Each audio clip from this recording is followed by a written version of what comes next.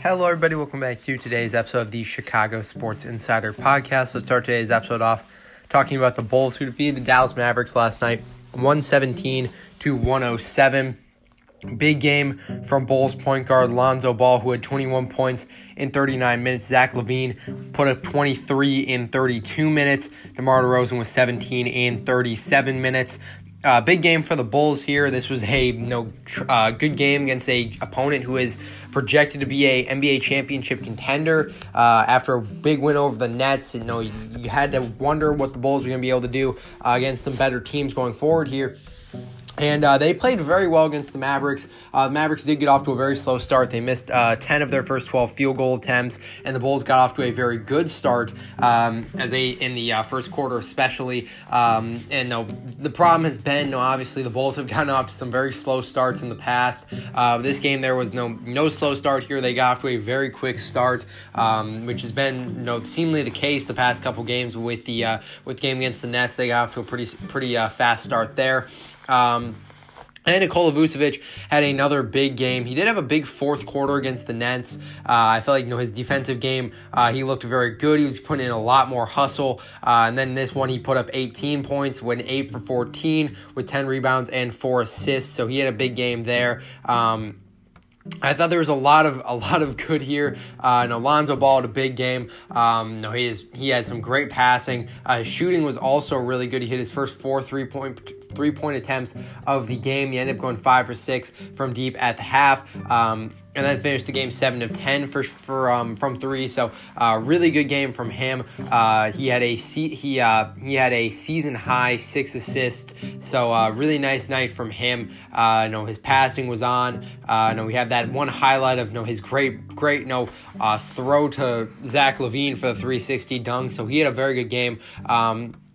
Very exciting to see what this Bulls team has been able to do so far against some pretty talented teams. They're going to have a pretty tough test against the Golden State Warriors tomorrow in Golden State at 9 o'clock. So they're going to be heading on the road to Golden State, a team who has been dominant so far this year. They are 10-1. They're coming off a win over the Timberwolves, 123-110. They've come in actually on a win streak so far. So right now they are looking very good. So it's going to be interesting to see how the Bulls are going to match up against them. Bulls have done a pretty good job shutting down some very good players. James Harden, Luka Doncic this past game. So it's going to be interesting to see how they're going to be able to shut down a guy like Steph Curry, who is probably still I'd say one of the best players, probably if not the best player in the NBA right now, because he has been very good this season. So it's going to be interesting to see how they're able to approach this Golden State Warriors team, who has been so dominant so far this year. That game, like I said, will be on tomorrow in Golden State at 9 o'clock. The Bulls did get some bad news on the status of Nikola Vucevic. He is expected to miss the entire West Coast trip, or most of the West Coast trip, actually, after testing positive for COVID-19. He's actually supposed to miss at least 10 days. So he will be out of the lineup for several days here. So that's bad news there for the Bulls. He had started getting hotter a little bit, despite the offensive inefficiencies at times. He was still having some pretty solid defensive performances. I felt like these past couple games he's been heating up a little bit, so it sucks to see him go down like that, especially when the Bulls are going to be taking on some very good teams, the Warriors, Clippers, Lakers, Blazers, Nuggets. So they're going to have some tough tests here, especially on the road. So that sucks there. That's going to be a big loss for the Bulls. Hopefully a young guy like Marko Simonovic is able to come in and pick up some of the slack of losing a guy like Nikola Vucevic for the West Coast trip here, it seems like. Now let's turn to the Blackhawks, who will be playing tomorrow against the Arizona Coyotes at home at 7:30. The Coyotes have really struggled this season. They are actually the only team in the NHL right now who is worse than the Blackhawks. They're 1-11, 1-11-1 on the season with 3 points. For a while we were talking about how the Blackhawks and the Coyotes were battling for a spot as the worst team in the NHL, and the Blackhawks afford to pull the way there. Coyotes still a very bad team on the year. So Blackhawks hopefully able to pick up their third win in a row, the third win of the Derek King era tomorrow against a very bad Coyotes team. Then the Hawks, their next games after the Coyotes game is going to go against Seattle, then the Oilers. So they'll also be on the West Coast.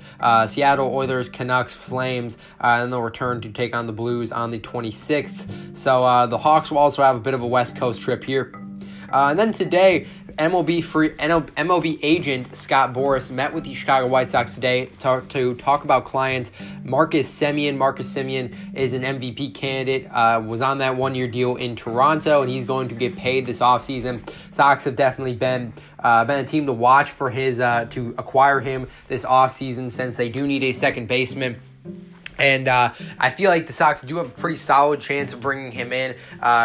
He's probably still got to be my top choice on the season. Maybe Chris Taylor my top choice to become the next second baseman of the White Sox. But he is a big option for the Sox. I feel like bringing him in would be huge if he's able to repeat the season he had, where he's an MVP candidate, where he played amazing all year in Toronto. So that would be a big pickup for the Sox. So hopefully that meeting will go well there.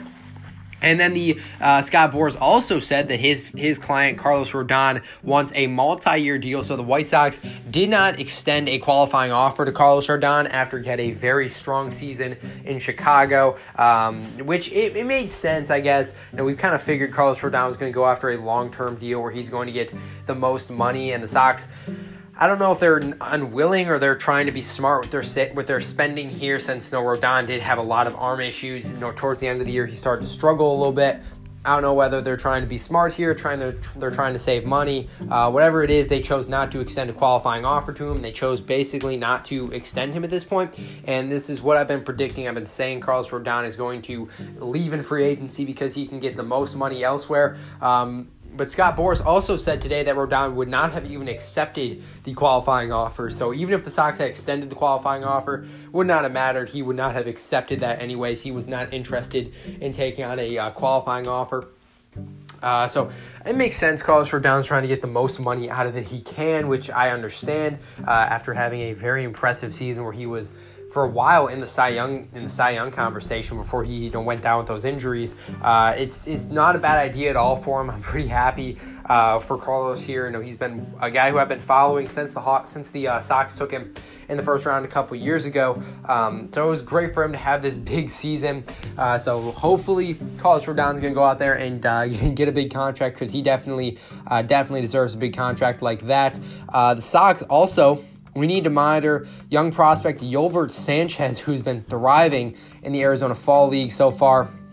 Yolbert has been doing some really good things so far in the Arizona Fall League with the White Sox. He is 24 years old. He is an infield prospect, mainly plays second base.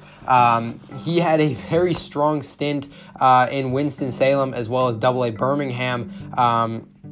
He slashed almost 583 with 7 RBIs so far in the spring league, and he had a very strong showing, like I said, in Winston-Salem and AA Birmingham. He currently ranks as the number 15 prospect in the organization. He is a very underrated prospect.